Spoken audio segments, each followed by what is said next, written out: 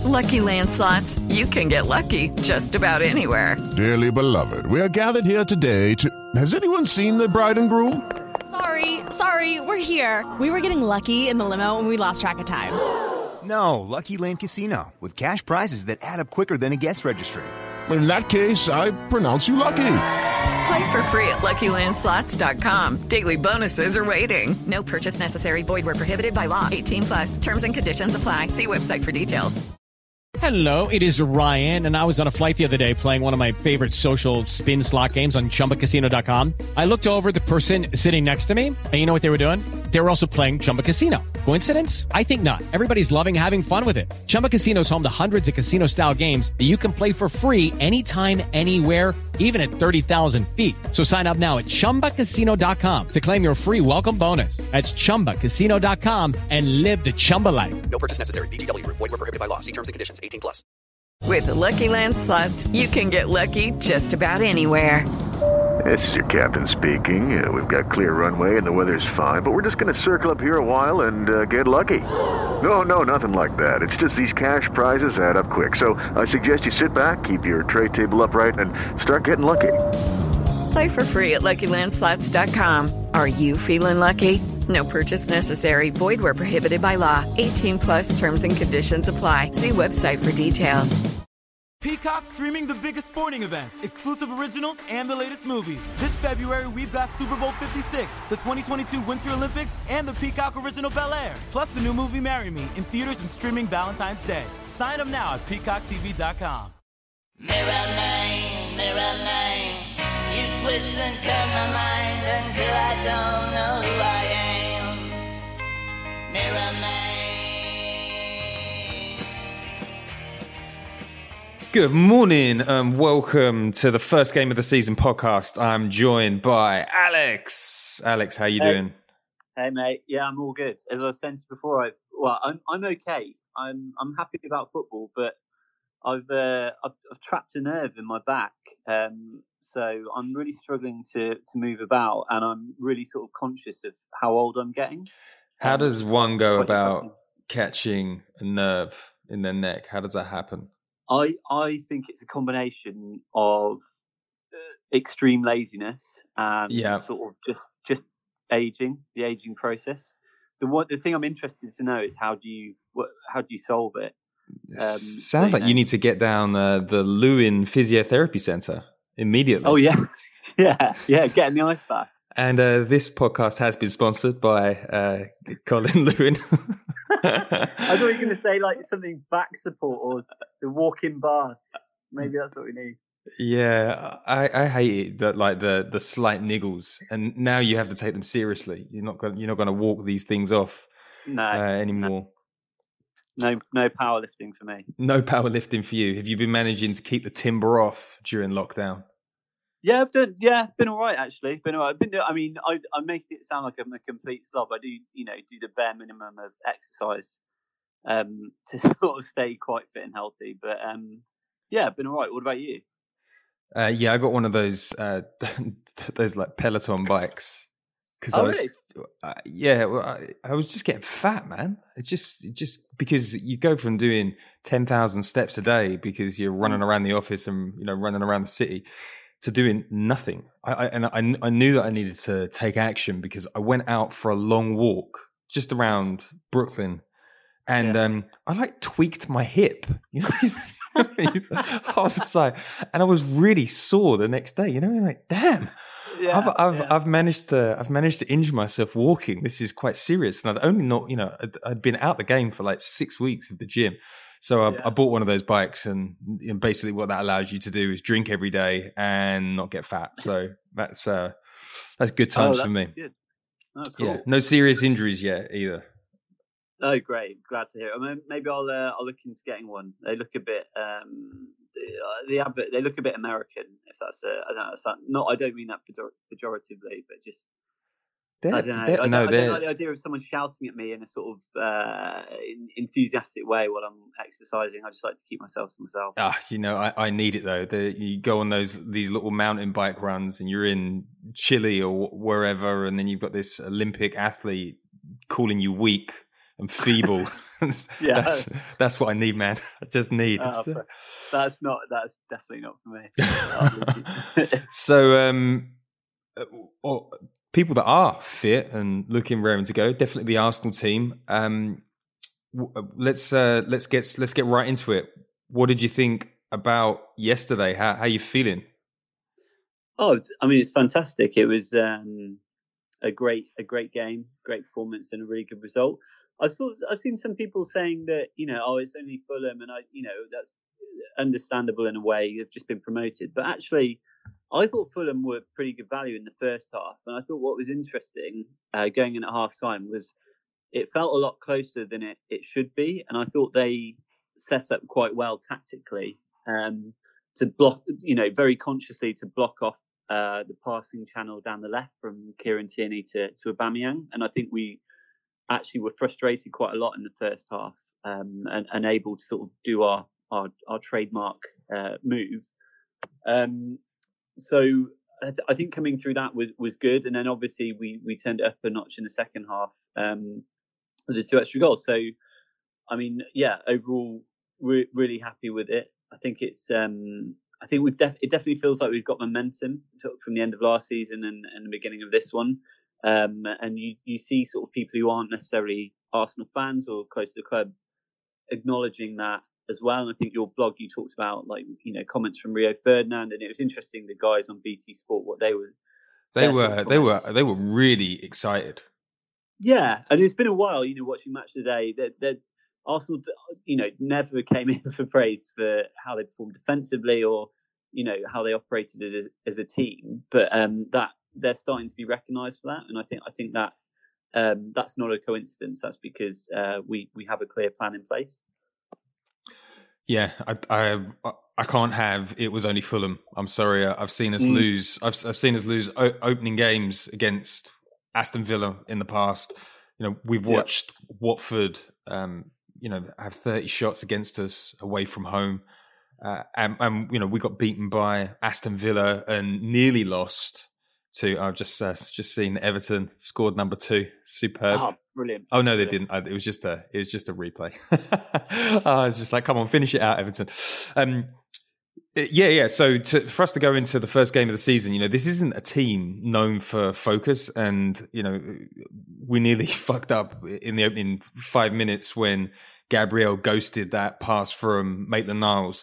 So, we should be beating teams like Fulham. But what I loved about the day is it was generally a no-fuss affair. There were no terrible moments. I think Fulham had 2 shots on target all game. Nothing really bothered the keeper. And everything moved on a little bit. We're still way off the finished product. But what I like about what we're seeing is that every player looked like they wanted to be there. Everybody knew what their role was, and even the subs coming on looked fired up. Nicolas Pepe came on, and he looked like he wanted to make a point. He's been relegated to the bench. He's a £72 million player. Well, yeah, he's got a very good player vying for his position as well. So I think a bit of competition with him might be a good thing. Look, definitely looked fired up, and there was obviously that moment in the warm up beforehand with Ceballos and Eddie getting into it, which again is sort of I think to be fair to Eddie, I could kind of understand like someone flying into a tackle into you just 5 minutes before the game starts. I wouldn't be too happy about it, but in a way it's kind of nice that they're and again I think that was echoed in comments by El Neni afterwards, that just the whole aura and sort of attitude around the training ground and around the club at the moment is a lot more competitive. And El Neni was saying, even the kit man, which might be a bit of hyperbole, but has to give 100%. And I think it's just a really interesting contrast, not just between where the club was back in October and under Emery, where it just seemed felt so deflated, but also the last couple of years of Wenger, where for all his qualities, it felt like a bit of a I don't know, maybe a holiday, a bit of a lazy boy utopia. Yeah, where you could kind of come in and just have a laugh, and it was the culture wasn't focused on winning. So we've talked about it before, but it definitely feels like that is a key ingredient in terms of how we're doing at the moment. Yeah, I like the little handbags incident at the start of the game. I've been indulging in All or Nothing, the Spurs documentary, and I've almost found myself liking Jose. I've almost found myself quite liking him. But his overall view of Spurs, over and over again, he repeats, these boys are too nice. These boys are too nice. So to see a little bit of fight from a team which has struggled with a reputation for being soft for the best part of 15 years now was, it was great. And they made up after the end of the game. I think Rio Ferdinand also said, look, this sort of thing happens 3-4 times a week at a training ground. It's nothing to worry about. Yeah, I mean, imagine playing with Roy Keane. It probably happened 3 or 4 times a day. Probably happens queuing up for your dinner. Right. Okay. So that's the first part. We're going to get a little bit more in depth in the game when we come back in part 2.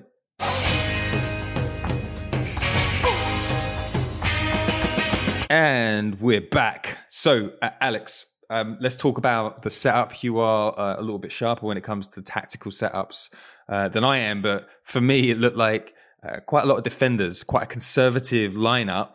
And I'm pretty sure that if Unai Emery had rolled away to Fulham with that many defenders on the pitch, there would have been some spilled guts on the internet. So, what did you make up with? What did you make of the way that we set up, and the way that we executed the plan? What did you think? Well, I mean, it was a very different 5 at the back from the 5 at the back we've seen with Emery, because a lot of players have the license to move forward but do it with purpose and with clarity about where they should go. So I think it wasn't surprising. It's the formation that's worked for us for the last couple of months, and we've beaten some really good teams using it.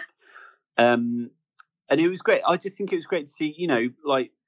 I think it was highlighted on BT I think by Rio, for example, Ainsley Maitland-Niles playing as a wing back, but not more on the left as well. More on the left. Yeah, on the left, but not just drifting up the wing. He was drifting inside to play in a sort of advanced midfield role, which, if you're trying to defend against, must have been absolutely quite disorientating. And then you had your left centre back, Kieran Tierney, drifting up to become a left winger. So there were all these kind of sort of intentional patterns and movements going on that were happening over and over again. And it reminded me, watching it yesterday, it sort of reminded me of, remember when Arteta first came in and he talked about automatisms, and just, if you, when you I can go to the cupboard and get a glass if I sort of know it's there already, and I can do it more quickly if I already know it's there. Yeah. And this sort of instinctive passing, knowing your teammate's going to be there. And it just felt, despite those slight variations in terms of where players were taking up space, it still just felt so fluid and automatic, and players just know where they're going to be. They when they've got the ball, and when they don't have the ball, they know where they need to cover and the spaces they need to occupy. So I just the thing that still came through to me. So I think I'm not really worried about that formation, because there's so much movement, and you watch. I think was it the first goal, Lacazette, or maybe Aubameyang's goal. You watch how many players are running into the box when he takes a shot. There's about 5. So there's just so much clever movement going on that we just never saw under Emery, and not really under Wenger towards the end. The thing that still worries me about the midfield is we don't yet have the players to sort of who can progress the ball forwards, or it's well documented, or have that sort of creative spark. So I think obviously Fulham's midfield yesterday wasn't the best one we're going to face, and I still think it's an area we're lacking, and it means at the moment that we basically only have that one formation to suffice. And I think, as I said at the start, I think Fulham actually, to be fair to them, worked out our game plan in the first half, which is get the ball to Aubameyang in space. They just aren't quite good enough to have a plan in place and have the players to deliver it for 90 minutes to stop us doing that. But there will be better teams who can. So I still think we definitely need to make signings, and we need to have some, just so we can have some tactical flexibility for the season. Yeah, it's quite an interesting point. I think I feel like the way that we set up yesterday is probably basically going to be how we're going to set up for most of the season, because to your point, we're trying to play this more cognitive style of football where everybody understands the patterns and the various triggers that set off little tactics within the game. I think that signing Aouar or Thomas Partey isn't going to we're not just going to like rip everything up. But yeah, I thought that I think it's very interesting that Emery and Arteta are executing similar ideas, but one's doing them well and one's doing them really badly. I thought I thought that we looked structured again yesterday. I thought that we looked disciplined, and what I like about this Arsenal team is they don't panic. There's a real sort of trust in the system, in the process, that if they just keep on doing the same things over and over again, something will come and opportunities will present themselves. So a big part of the concern of Arsenal last season was that we don't really have midfielders that can play balls into the box. I was looking at some of the statistics after the game.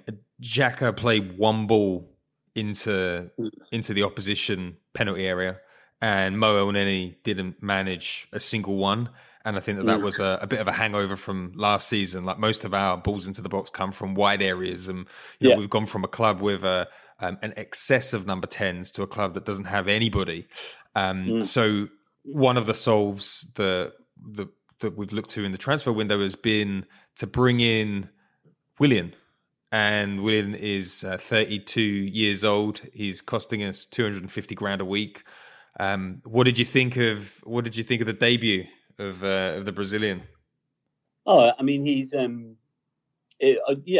really impressive. Although Mkhitaryan did get a hat trick of assists on his debut, so we just need to be. There's a cause to tell there. Yeah, need to temper the Kier apology.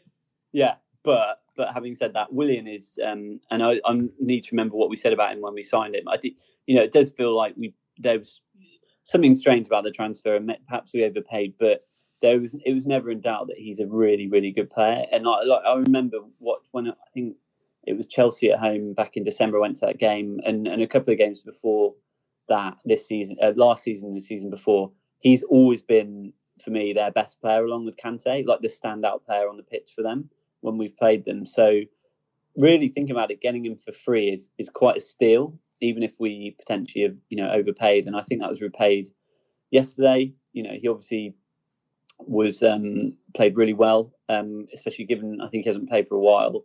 Got the assist, but it's just got the assist, hit the post, But he's a guy who's Premier League ready, so he doesn't, he can slot right in. He knows the teams he's playing. He knows the pace of the league, and he's another sort of, maybe not a leader in the same, as vocal, but leading by example in terms of his performance and the work rate he has. Because I imagine he's exactly the kind of player Arteta likes, because he's versatile. He can play in lots of positions, and he works really, really hard, as well as being technically great. So yeah, I mean, he looked great yesterday, and again, as we sort of said, some competition for Pepe will be nice. I do kind of wonder, if we sign another midfielder or two and we maybe move to 4-3-3, what formation will we end up with? Aubameyang through the middle with Willian and Pepe either side? I don't know. It could be. It's going to be interesting. Yeah, he was really impressive. He's just a top professional, isn't he? He's just a top professional. Yeah. He's come in. He's done a job. He gives us ambition in the final third that we've lacked. He's still explosive over short distances, and it seems that everybody at the club really likes him so far. I saw the Aubameyang video after of trying to photobomb him into an Instagram story. So I think that was a really positive debut. So talking of additional debuts, keeping with that Samba vibe,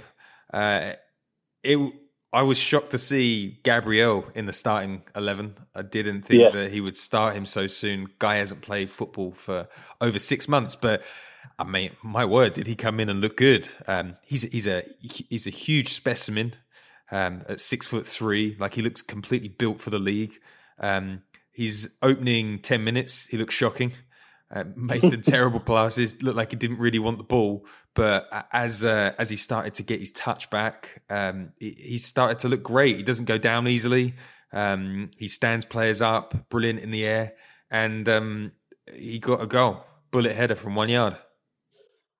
Yeah, man, I'm super excited to talk about Gabriel. I thought he was. Yeah, there was that moment of panic right at the start where he sort of didn't misread the pass, but thought Leno was coming for it. And you could just imagine if that had led to a goal, how that might have sort of shaken his confidence for the rest of the game and not been a great start for him. But luckily, he got lucky. But then after that, he really grew into the game, and I was so impressed by him. Again, the caveat is, he's going to play better attackers than the ones he played yesterday, but his passing's really good. He's quite one-footed, like a lot of left-footed passing, but he's able to find players quite well. 95% pass completion rate, 107 passes.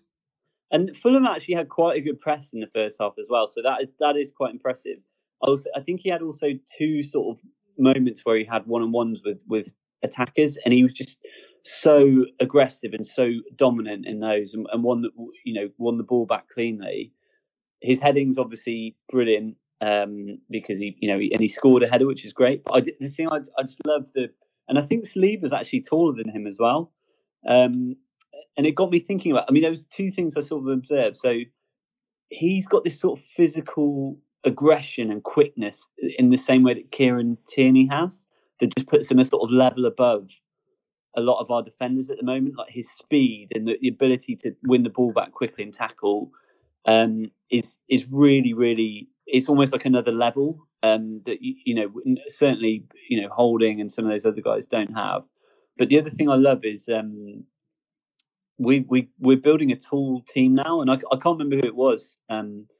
So one ex-player who's a pundit now, he said when you used to stand up when you used to play Arsenal, you used to line up against the Invincibles in the tunnel at Highbury, and you just look over at them and they were massive. They were not only really big, but really really powerful, really quick. And that the thing you've been talking about since 2006, teams with pace and power and pace, how important PMP is. The profile of the players we're bringing in, I think he's an intelligent defender, but he's a big guy and he's powerful. And I just think that is actually really that's going to be so important. And if Saliba's got the same kind of physical and technical profile, then I think it's. And then if you can imagine bringing in someone like Thomas Partey as well, imagine lining up against that team. You've got Partey and Gabriel and Willian and Aubameyang. They're real, and Ainsley as well. And actually, Xhaka, I know he's slow, but he's quite a big guy. That's a pretty scary looking. It's I think that they've got a nice. They complement each other nicely. Potentially, like Saliba's a little bit better on the ball, and also good at one-on-ones. But having 2 6'2" plus defenders at Arsenal, it just makes a change. Like Wenger used to sign people like Thomas Vermaelen, and you'd have to go through the process of being told that he had a tremendous leap, and it wasn't really true. So to see a player like Gabriel come into the club and pick up the pace straight away and drop such an impressive performance after a shaky start is certainly really exciting. I think his stats read 1 goal, 3 clearances, 2 tackles, 5 of 8 duels won, and 90 and the highest pass completion rate on the pitch. It's not like he was making sub 40 passes. This is 107 passes that he made. So that was really exciting. And just on the topic of the defense overall, I thought Kieran Tierney was superb again. We've got to keep him fit at all costs this season. He's just first name on the team sheet for me. Yeah. But an unexpectedly positive game came from Hector Bellerin. He certainly didn't look like a player who's thinking about PSG at the moment. He was very positive going forward. Everybody knows that Hector Bellerin has had problems with his final ball over the years, but I thought that he looked every inch a modern fullback. He had a 90% pass completion rate. 2 successful crosses, 1 key pass. He took on a couple of players. Obviously high on confidence after Megan Mane in the week, but like the question is, would you sell him with form like that? He's put new signing Suarez, left back at Colney. Yeah, I did. To me, I didn't actually notice. I mean, I obviously noticed he was playing, but he didn't sort of stand out to me. But I think he's obviously sort of getting back to his best, sort of pre-injury best, which is really good. And I guess. I don't know. I guess it's a result of about the charisma or the leadership of Arteta, that even players who might be sold are still fighting, and giving 100% for the team, which was certainly not the case previously. On the Suarez thing, I'm still reserving judgment on him. I know like the circumstances in which we signed him were not great, but I just don't think I've seen enough of him to know if he's completely bobbins or not. Well, he's a new signing, and he's not even making the bench. That's not a glowing endorsement. Was he not injured or anything? He didn't even get on the bench? No, I don't think he was injured. Arteta certainly didn't say that he was injured in the pre-match press conference. Oh, that is interesting. I didn't even notice that. Yeah, but hey, Vinay said that Arsenal don't sign players based on agent recommendations, so we should just believe that. Well, how much do you think? I mean, just to go off on a tangent, do you think there was an element before that Arteta and Edu and Vinay that they knew Raul was the main man, so they just sort of went along with his capers, and now that he's gone, they can sort of reverse some of the things he did? Or do you think they were sort of active in those decisions as well? I have no idea, but did you look at the squad in January and say, do you know what we need? We need to pick up Cedric Suarez, who Southampton think is going to go to a lower league club because we're desperate for a right back, despite having Hector Bellerin and Ainsley fit. Either way, I mean, it's in the past, but I did think it was quite interesting that he didn't even make the bench yesterday. So yeah, no, that is. To be honest, I didn't notice that. I think that is a good point. On Bellerin, if we, happy to sell him, I think actually, you kind of think we it feels like we've got really good cover at left and right back with Suarez and Maitland-Niles who can play both sides, and then you've got Tierney and Bellerin as well. To be honest, I've reserved. It would depend on the offer, because if selling him would enable us to get out. God, it's embarrassing. So, and Party, and then maybe Edouard as well. God, he's having a nightmare. Edouard. Then you would have to entertain it, wouldn't you? Like, I didn't want Emi Martinez. Oh, we'll come on to that, but yeah, we'll talk about the transfers after. But I agree. Like, if a big offer comes in, then you accept it. But you have to say, we've gone from an absolute joke of a defence to not really changing much, to having now a defence that you look at and you say, wow, this is potentially one of the best defences in the league. We've got 2 generational centre-backs coming through, Tierney, Hector Bellerin, Maitland-Niles, Saka, who didn't even make the starting lineup. I mean, it's great to look at the team and go, we are building from the back, and it looks pretty good. Can you imagine? I was just going to say, and again, I guess this maybe for the transfer bit section, but can you imagine that moment next summer? What a big summer next summer is going to be! Like all those sort of Turkey signings we made. Were they sort of Gazidis or the Mustafi and dying days, Steve Rowley, Arsene Wenger. Yeah, although all those contracts are coming to an end next summer, aren't they? Yeah, pretty much. I think. Mesut Ozil will be finished next year. Kolasinac could be finished next year. Mustafi will be out the door as well. I wouldn't be surprised to see Granit Xhaka get a new deal, to be perfectly honest. Really? I don't know about that. Well, I guess let's see where the midfield summer goes, but he appears very favoured. One player that I did want to talk about, Mo Drick. Hey, Mo Pirlo. Pirlo. Come on. Too far? Really?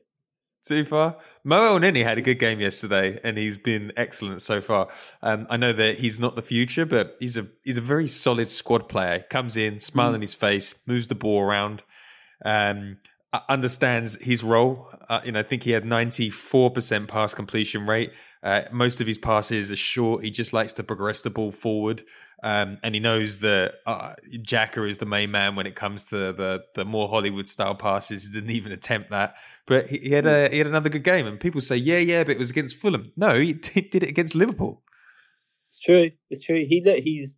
He's better, probably better than everyone gave him credit for. But that's pretty true for most of the team. And he was really good yesterday. And as I said, the thing I'm never that enamored by him. So I think he's a very play it safe kind of player, and just keep the ball ticking over. And we don't really need that. We need people who are careful in possession and are good on the ball, but you need to be good on the ball while also progressing the ball forward, which I just haven't really ever seen enough of him to do. I think if he can, and I think it's something Arteta actually said that he wants to see more of that from him. And I think if he can do that, maybe he could be a good sort of squad player, because the thing he does have is absolutely the right attitude and the sort of non-negotiable stuff, which means he's getting games while other midfielders aren't. So yeah, fair play to him, and yeah, he seems like a great guy. I would be worried going into the season if he was starting in our midfield though. Yeah, same here. I mean, I think he's a good squad player, and he can take some pressure off tired legs when you're playing in a Carling Cup sort of game. But I don't think you want to be seeing a double pivot of Elneny and Xhaka taking you to the Champions League. But at least it's solid, and at least the system is built to not expose them. So. And if anything, playing all he's doing now is increasing his value. So if he stays and is a squad player, I think he'd be good. But if we could probably get a bit more money for him based on the performances he's putting in, because he's looking good. Yeah, definitely a lot of players have been shop windowed. So before we move on to the exciting topic of transfers, Alex Lacazette turns up with a goal. Had a fairly good game by the numbers, but I'm still not particularly sure about him. And Aubameyang scored an absolute screamer. A familiar, almost trademark goal now, where we created an overload and released him on the left for him to smash home. What did you make of Alex Lacazette? The body language, the press conferences. Do you think Arteta is convinced, or do you see him exiting the building? I saw someone say yesterday that Lacazette's the only guy who could score a goal and still drop a 2 out of 10 performance, and I think so true.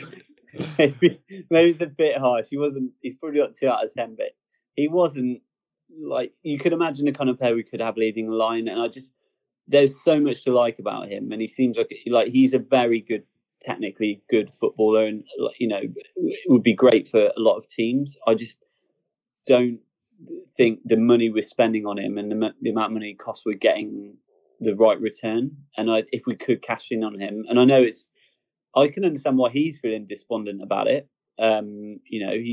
He's actually starting to play well, and he's in a team that's got on a good trajectory.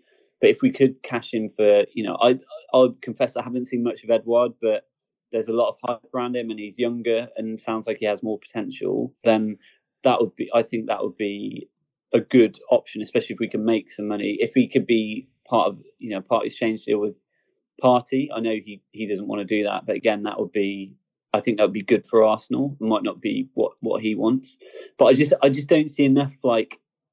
I never thought he's had enough pace, or he has enough strength. He's a great striker of the ball, and he's really good in the penalty area, but he's not a sort of, I don't know, he's not a guy to lead the line, really. I agree. I don't want to keep on being a fucking size merchant over here, but if you are to be a great Premier League striker, you need to be tall and dominant.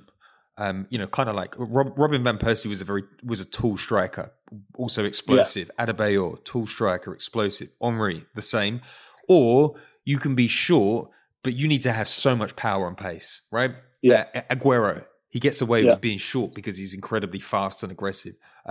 Luis Suarez, he's short, but like he's a fucking monster. Yeah. Alex Lacazette is short and he's not particularly fast, and he gets eaten up quite often. I mean, he's still a great goal scorer. I just think he'd probably I think he'd do a great job in Spain. Yeah, I think he would. I wonder why he doesn't want to. You know, I guess he's starting to feel the love and feel like he's in the right team. I mean, maybe again, it's a sign of wanting to play with this manager who there seems to be a lot of hype around. You know, players love projects. Good projects, right? We're part of an exciting project in Europe now, and everyone can see that. I guess a lot of players don't want to go. Yeah, on the Aubameyang goal, just say, I mean, first of all, it's crazy. It's like a carbon copy of the goal against Liverpool in the Community Shield, which is and the one against City. Yeah, which I think shows, first of all, how clear Arteta's plans are and how well the players are able to execute them. It also shows that we've only got like one move. We've only got one move. Yeah. But that and the pressing goalkeepers, that's the other thing we're good at. But no, but there are obviously more things. But I think it's great that it's working. But the thing I love is, when he was he cut inside to take it. It was like, back in the day with Henry, where it's like you just know he's going to score. Like it was never in doubt when he cuts inside. It's like that's a goal, like 100%. And yeah, when Thierry used to have a half chance, you used to think it was you got so used to it, you think half chances were proper chances. It's rolling in the bottom corner, right in the corner with Henry. You just knew it, and it's. Having a player like that again. I mean, Van Persie was at that level, but just probably never consistent enough. And wasn't fit enough. Yeah. But fit. He was consistent with it, but he was never playing for long enough to do it. But it was a type of goal that Henry scored, and Aubameyang is sort of making that, curler into the top right, his sort of trademark as well. So, it's just very exciting. And, when you're talking about that particular goal and that particular move, I draw like parallels between American sport and the Premier League. Like I think that I don't think we'll get sussed. I think that Arteta is building a series of attacking plays that are set off by certain triggers that happen on the pitch. I think I was watching the Liverpool Leeds game yesterday. Like brilliant performance by Leeds. They're such an exciting, fun team to watch. And the commentators said that like Bielsa often identified the best places to concede a throw-in against the team because he knew that the opposition was shit from throw-ins, and Liverpool actually conceded from a bad throw-in yesterday. So it's like all of these potential triggers that you see result in an action. So I'm almost looking at like the NFL playbooks, and we've got a great out the back play at the moment, and it is so interesting to me that you remember that goal when we nearly Petr Cech had to like play it out for a corner. Unfair because it was very early on in the season and he wasn't a great goalkeeper with the ball at his feet, but we were terrible out the back under Emery, and he didn't solve it, and he eventually gave up. And it's nice to see that, with an actual plan, not just play it out the back. Here's the structure. Here's how you move. Here's how you create space. And here's why we're doing it. But you can have a plan, but you also need to be able to execute it. And it wasn't even the personnel. It was just, don't you remember? I remember watching, trying to play out the back, and it would be like the goalkeeper and the three defenders, and the midfielders would be standing on the halfway line. And you're like, well, this is madness. Like the distances don't work and don't make it feasible. Whereas now, it's that again, the automatism. So when you receive the ball in a tight space, there'll be a guy available for you, as an option, and it just that comes back to that cohesiveness and playing as a team, and that's just. I mean, it sounds sort of basic when you explain it, but it's obviously can't be that easy because not every team can do it. I realize I'm getting completely carried away with Arteta, but I just think it's.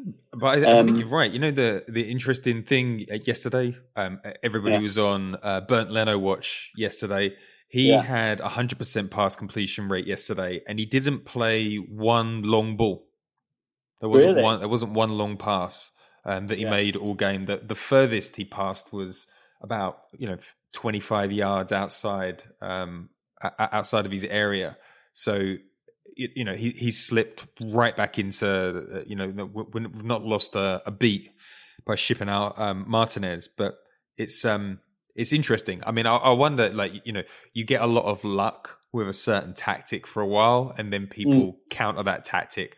But the interesting thing and the selling point of Mikel Arteta is he's an innovative coach. He's going to be on the lookout for that. He's not going to be caught out. I feel like Brendan Rodgers can be a bit of a one-trick pony. And I think that he got sussed in the back half of the season. And it's like, how is he going to evolve his thinking? But Arteta will always be bringing new stuff to the table. And we're just at the start of this journey, right? It takes a year, 18 months to get the right players and to get all of the ideas built in. And we've also got all these new coaches. But it was certainly an exciting day yesterday because it was just no fuss, no bother. It's a shit team and we smashed them. No injuries, no red cards. No. So maybe Jackie got injured, but yeah. So let's get on to the hot topic that we all love. It's transfers. I bloody love transfers. So not a bit of a slow week last week, but I think that we're going to start to see a bit of pickup. I think people in the game think that the last week is going to be very Harry Redknapp focused. There's going to be, Edu came out last week and he said a lot of swap deals, a lot of weird financial structures that people are offering. And there'll be a lot of movement coming up. It's been complicated so far. But today we say goodbye to Emi Martinez. He goes to Aston Villa for a reported £20 million, which is not bad for a player who played, 6 league games last season? Yeah, I mean, it's again, we sort of touched on it. It's very sad in the sense that I thought he was brilliant, when he came in, and a little part of me would have been happy if he had stayed and Leno gone for perhaps a bit more. But 20, if you really take a step back, £20 million for your reserve goalkeeper, phenomenal, is amazing, and that hopefully feels like that could allow us to go and get one of Aouar or God, this is so embarrassing. Sorry. Go and get either him or Partey. So again, it's one of those things where it's not great to lose. It's not nice to lose players that you like, but it's sort of needed, and it's a good luxury to have, I suppose. Yeah, and I think when I first started writing about Arteta, a lot of people were saying, why is he putting Mustafi in a team? Why is he putting Kolasinac in a team? And it's like, if you've got a bag of shit, probably the best thing that you can do is coach them and make them not look like a bag of shit. And prime example there, Emi Martinez was phenomenal. I love him. I think he's a great goalkeeper. Brilliant with the ball at his feet, a catcher. Exudes confidence and calmness with the defense. But he could go to Aston Villa and be completely shit. When he doesn't have the same sort of defense, or one thing goes badly wrong. I hope that isn't the case, but the reality is, when you're a team like Arsenal that finished 8th, you can't really afford the luxury of 2 brilliant goalkeepers if people are offering you money for one of them. So Emi Martinez goes from 10 grand to 60k a week. Good for him. Not bad at 27 years old. And was he only on 10 a week? Yeah, man, he's on 10 grand a week. So and part of the problem was that he wouldn't sign a new deal. Yeah. So I think this works out. Like, as long as the money goes on Aouar or Partey, I don't want to be investing 10 million in that Brentford goalkeeper. Nah. Like, although, did I send you that video of him practicing his goal kick? Yeah. Oh, that was sexy. Yeah, but then you have to juxtapose that against the absolutely horrendous error he made in the playoff final. It really was a 40-yard goal kick that he completely he was completely out of position for. So I don't know. If the Arsenal goalkeeping coaches are happy with him, great. But I just don't think we should be blowing a huge amount of money on a replacement. But I think that I'm hoping that we're going to start to see a bit of movement this week, because I was going to say so I was just looking at the Arsenal squad now. So I was going to ask you who you think might stay and who might go. Well, with my intel on, it's just to set the tone here, all of these people that pretend that they have inside information on transfers, like it's really, really difficult. Even when you've got inside information on transfers, things change at the drop of a hat. Like I really wouldn't want to be a David Ornstein or a Fabrizio Romano because they're like, you lied about this, you made it up, and it's like, no, things just change. Things just change really, really fast. So it's very difficult to predict what's going to happen in transfers because people at the clubs don't even know what's going to happen. Like they'll have 3 spinning plates and one will drop and then they'll go for it. But I think players that are going to stay, I'm really hoping that Maitland-Niles stays. But if someone comes in with a big bid for him, you never know.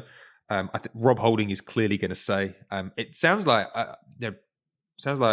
Rob Holding asked to go because Arteta said, I said to Rob Holding, "You're not going anywhere. You wanted first team football. You're getting first team football."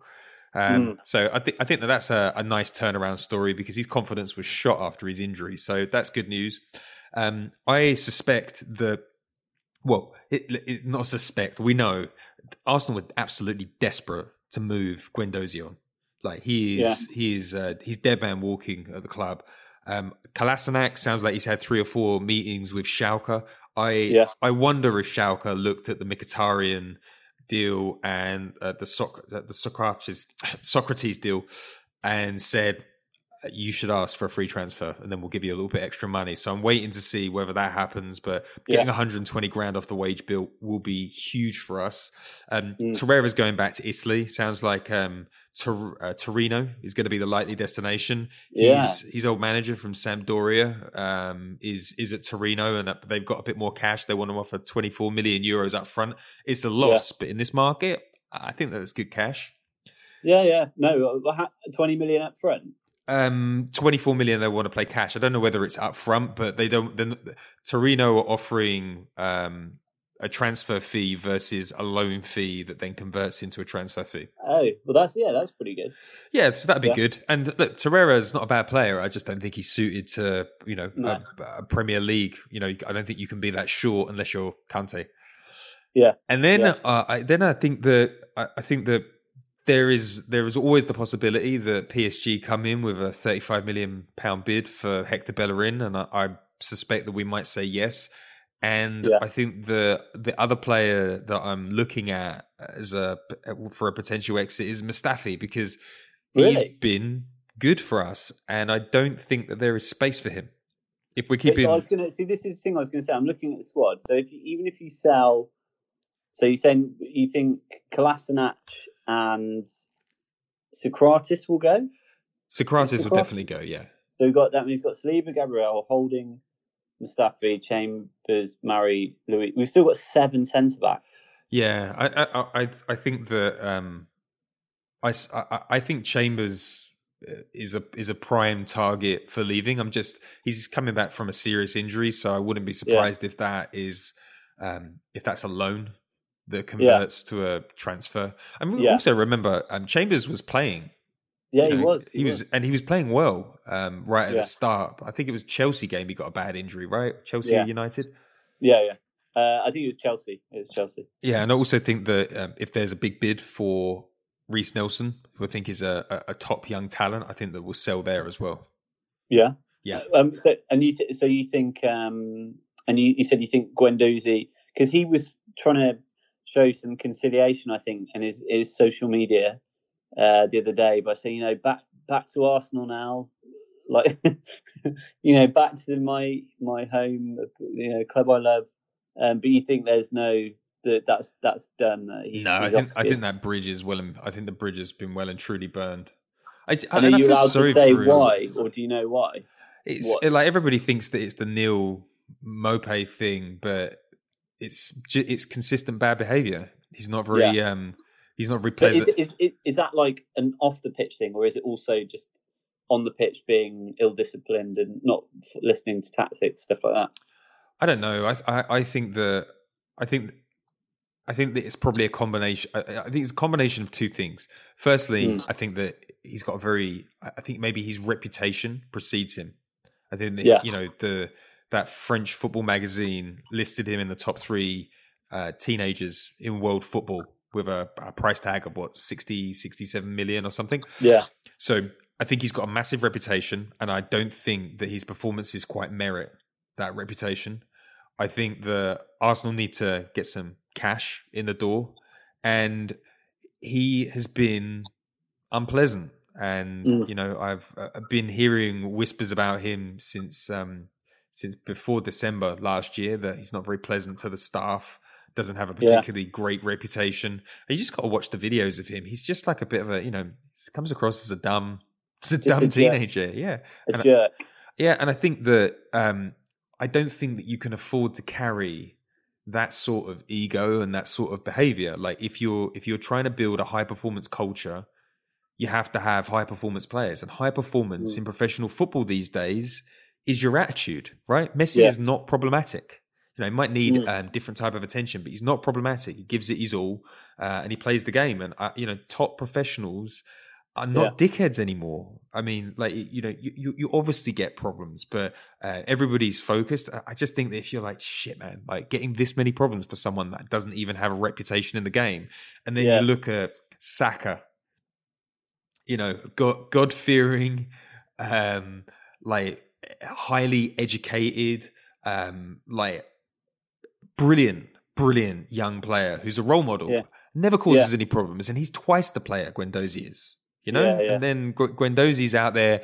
I don't think sledging players is a problem, but I do think that when someone like David Luiz says you should apologize, and you're 19 years old, or 20 years old, or whatever it is, you should fucking apologize. Yeah. That's a legend of the game. Like Martinelli, completely in awe of him. Like Gabriel, completely in awe of him, and then Guendouzi doesn't want to play ball. I also thought it was quite funny. Did you see the Instagram post of that Guendouzi was the under-21 captain, and Pepe wrote underneath captain, like laughing face. Like it's not like when you're getting bantered like that on your Instagram feed, it tells you all you need to know. But I think the problem is that, I don't know what's going on with transfers. I don't know who's interested and who's not. But like, when you don't have a lot of money to spend, do you take a gamble on a 20-year-old that's got bad reports from his last two clubs and bad reports from the last two managers? I don't know. I don't know where, but he's talented and he's young, and some of his statistics are fantastic. So maybe someone will take a chance, but it's got to be a manager like Simeone. Because I was going to say, so now we've driven down his price completely. Who do you think's going to? Is there any other? Weren't PSG interested again? Leonardo was talking about it, maybe. Well, Thomas Tuchel came out and said no. Juninho of Lyon came out and said he's not the sort of profile of player we're looking at, whether that's from a personality perspective or whether that's from a playing perspective, I don't know. And then, is Guendouzi going to want to go and play for Villarreal, or does he think he's a little bit above that? Not sure that even he would want to go and play under Unai Emery again. And then you start to wonder who's going to pick him up. And I guess that might be why he's being a little bit more showing that conciliatory behavior, because he doesn't have a lot of options. No, it's interesting, isn't it? Yeah. The other one I was going to just ask about, I don't know if you'd seen, I've heard rumours of some loans for like Willock and Reece Nelson and who's the other one? Was it Eddie? No, not Eddie. Smith Rowe. Smith Rowe, that's it. Yeah. I don't know if I think Willock definitely needs a loan. I think Reece Nelson might struggle to get game time, but I think Smith Rowe maybe could come back and do the Willock role. They sort of bring him on late to, with tired legs around.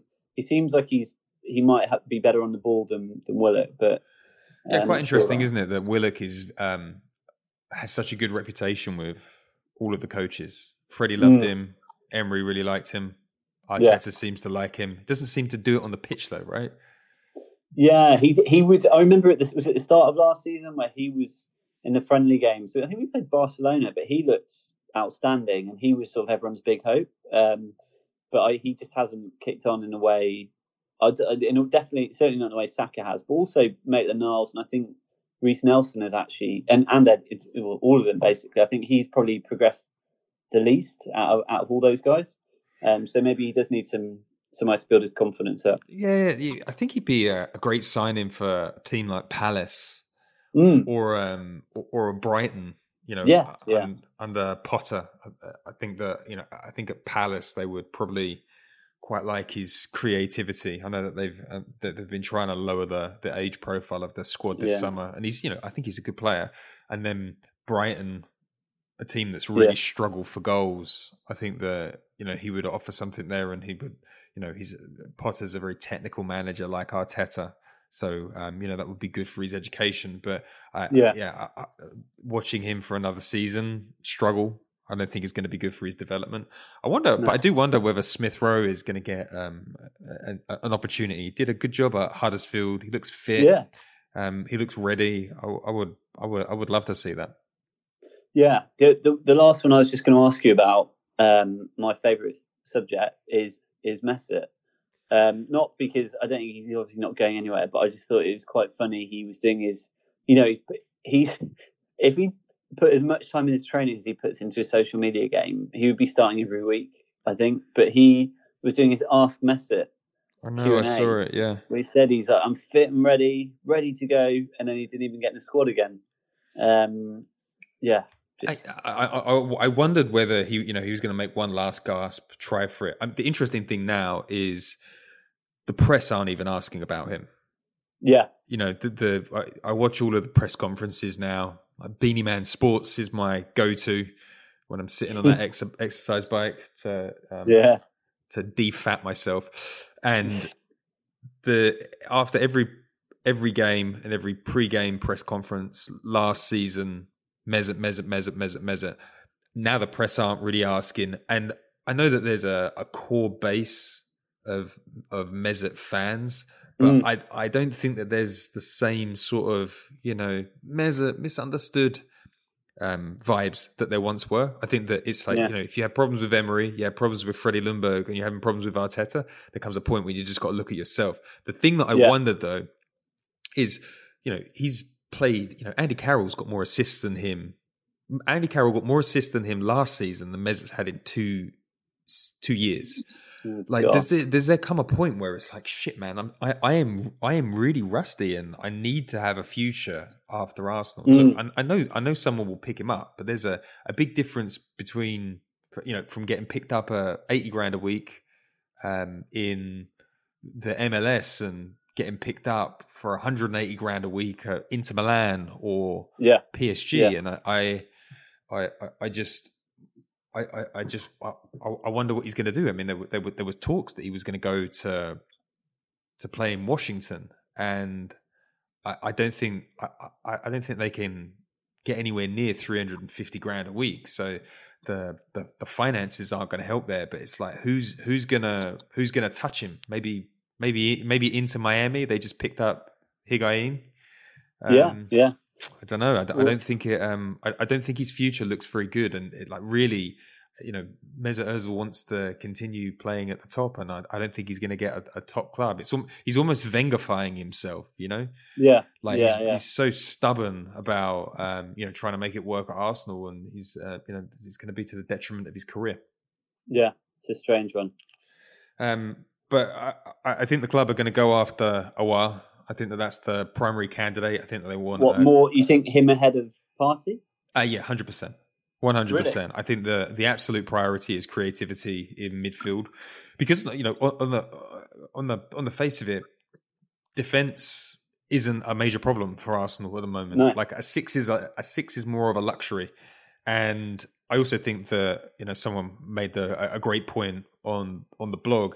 If you're Arsenal and you've got 50 million to spend, you're probably going to put it firstly into a player that could return 100 million in 2 seasons' time. And a 22-year-old Aouar is going to have a long-term value, whereas signing a Thomas Partey for 43 million, we are taking his best years, which is why I think he'd be an incredible signing.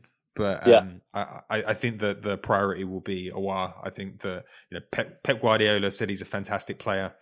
So it's clear that Arteta's had eyes on him for way longer than the 6 months that he's been at Arsenal. Yeah. And, I just watched a little bit of his fancy footwork in the Lyon game yesterday, in his recovery match from COVID. And, this little jink in the box and he hit the post, but he's got like Santi feet. He's got Santi feet.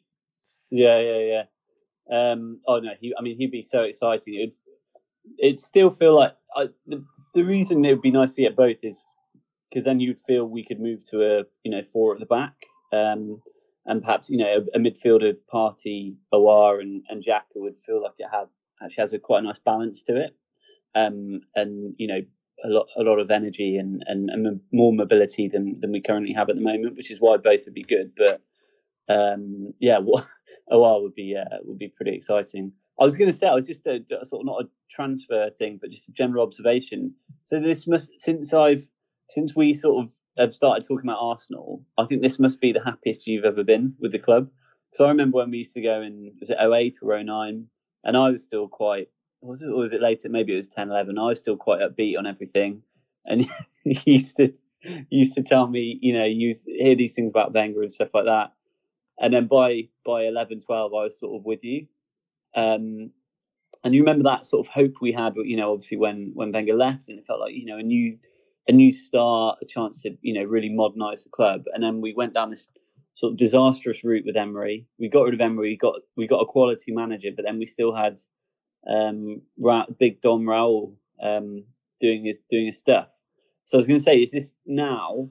You must be like, are you feeling pretty good?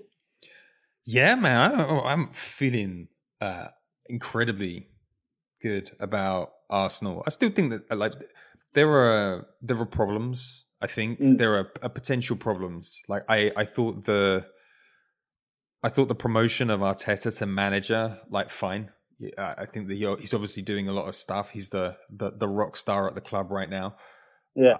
I thought it was, after Vinay has just come out of a dual leadership disaster with Raul, I thought it was a bit weird that he would immediately, enact a similar sort of setup with Edu and Arteta. Now, I don't hear great things about Edu, so my guess is that this is to maybe soften the challenge that you've got there. But outside that, I mean, we've got everything that I wanted out of Arsenal, we're doing. I mean, I think that we're doing some interesting things with the academy. I love Per Mertesacker. I love that he's a bit like Nagelsmann in the sense that very focused on the mentality of the young players coming through. And it sounds like he and Edu have done some interesting things there.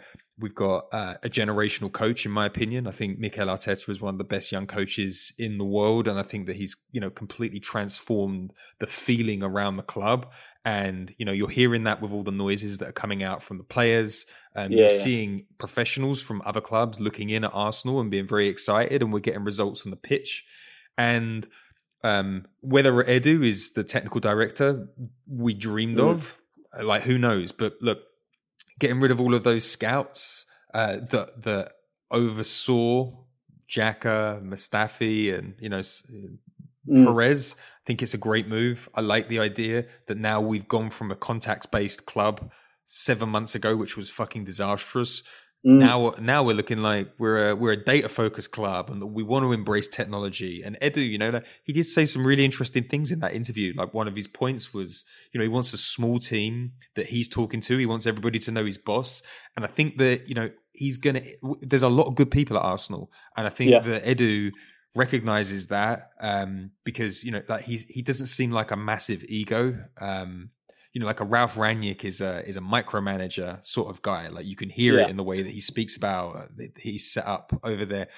Edu seems a little bit more hands off, and he seems like he's more into empowering talent to give us an edge. And that's let's see how that rolls. But we are now looking like a modern club. Whether we'll get to the level of Liverpool, completely different question. But at least we're on the same path as them. Yeah. And, good. Yeah, we haven't been like that for years. When you watch Arsenal now, you immediately know what we're doing, right? You immediately know what's going on the pitch. You're like, wow, this is clever. This is interesting. And I completely understand every decision that has been made there. And additionally, the other thing that's quite nice, and you and I have spoken a lot about Arsene Wenger decisions, spoken a lot about Emery decisions.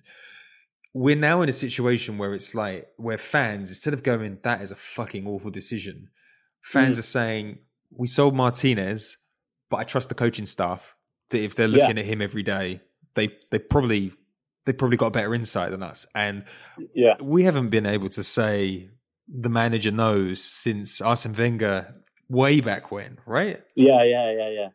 And it's nice. Yeah, you don't, like, Liverpool fans don't react badly to decisions they don't understand that Klopp makes because he's built trust.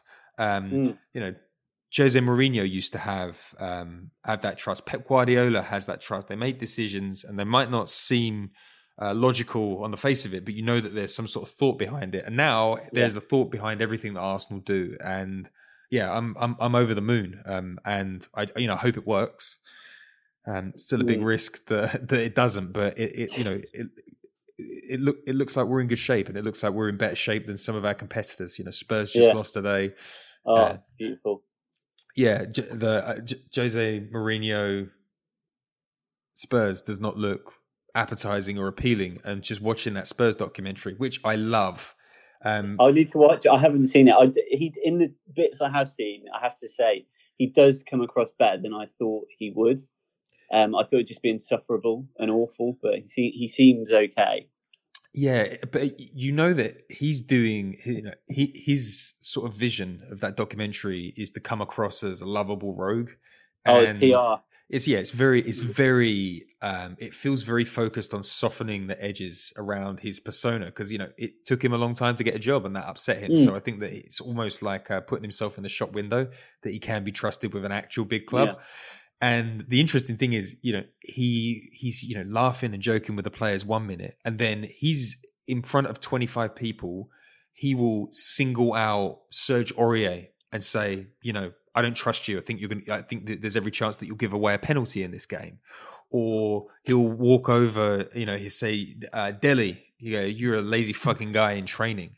And I just don't think that young people deal well with that. Yeah. I think that, like, our generation, we tolerated it a little bit. The people that were above us in organizations could say stuff and you'd let it go. I don't think the generation coming through now reacts well to being chewed out in a meeting like that and being called fucking lazy. And the footballers are in control as well, aren't they? They're the ones with the power now.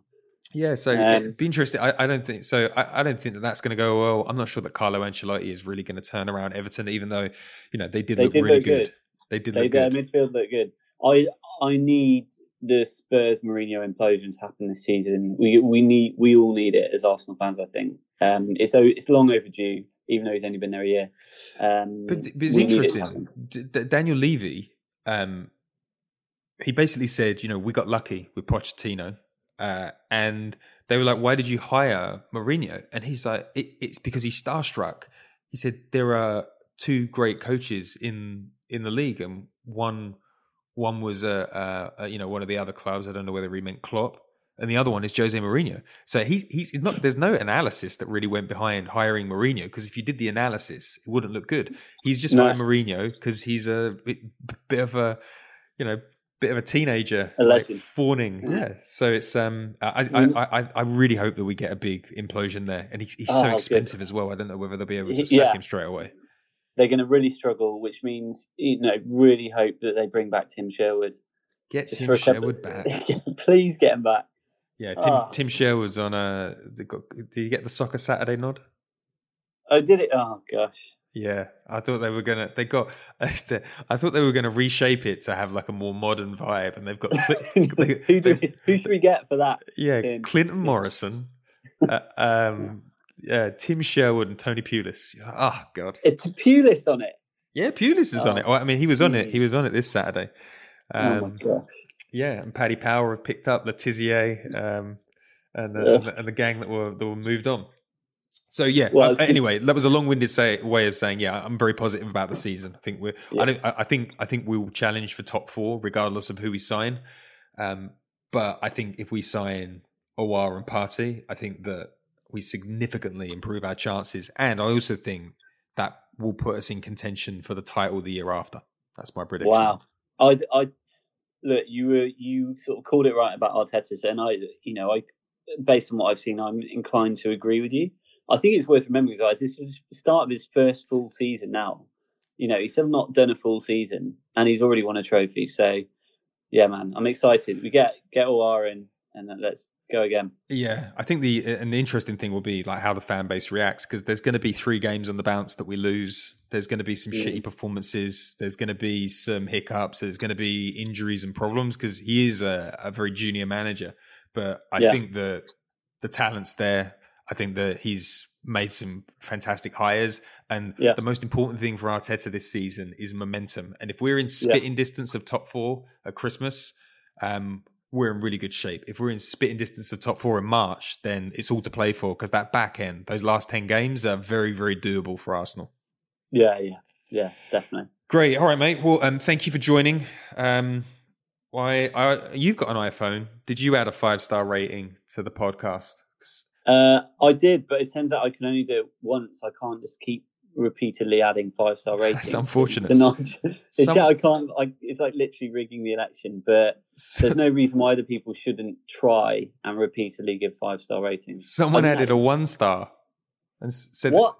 They added a 1-star because one episode they didn't like, and I was just like, man, this is was like that one with me. It it wasn't. It was with somebody else. It's just unfair. It's like getting done on a TripAdvisor thing. If you're going to give 1 star, just don't do it. Just go outside and go for a walk. Yeah, just shake it off. There's no need to. There's no need to ruin my podcast vibes. This is it. And also, you didn't compliment the new site design? Oh, sorry. No, I did see it. It's very nice. I do like it. And then you've got a new sort of Twitter graphic. New Twitter graphic. Roboto Slab is the font. I've got a new Arsenal opinion. It's a white design for the Arsenal opinion. New newsletter. You can subscribe via MailChimp on the website. Everything is refreshed. It's mobile. It's responsive design, so the comments should just flow really easy. Got new rules and regulations, because some people come onto the website and say disgusting things, so we've got to put a stop to that. And overall, it's an exciting time to be around Le Grove. A fresh lick of paint for the club and a fresh lick of paint for the blog. Well, look, it's like Arteta, right? Just come in, new management. Well, it's not. It's the same management, but a new feel. A new feel. Some special sauce. That's what I've done. Great stuff. Okay, mate. All right. Well, thank you for joining, and we'll hopefully get you back next week. Okay, man. Ciao for now.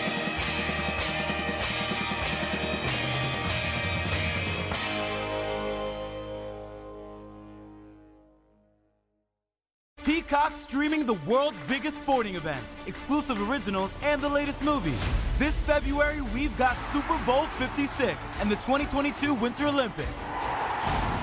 Peacock Originals Bel-Air from executive producer Will Smith and Westbrook Studios. Damn! Plus tons of new movies every week, including Marry Me, starring Jennifer Lopez and Owen Wilson. In theaters and streaming only on Peacock Valentine's Day. With all this and so much more to love, sign up now at peacocktv.com. Sports Social Podcast Network. Hello, it is Ryan, and I was on a flight the other day playing one of my favorite social spin slot games on ChumbaCasino.com. I looked over at the person sitting next to me, and you know what they were doing? They were also playing Chumba Casino. Coincidence? I think not. Everybody's loving having fun with it. Chumba Casino is home to hundreds of casino-style games that you can play for free anytime, anywhere, even at 30,000 feet. So sign up now at ChumbaCasino.com to claim your free welcome bonus. That's ChumbaCasino.com and live the Chumba life. No purchase necessary. VGW. Void where prohibited by law. See terms and conditions. 18+.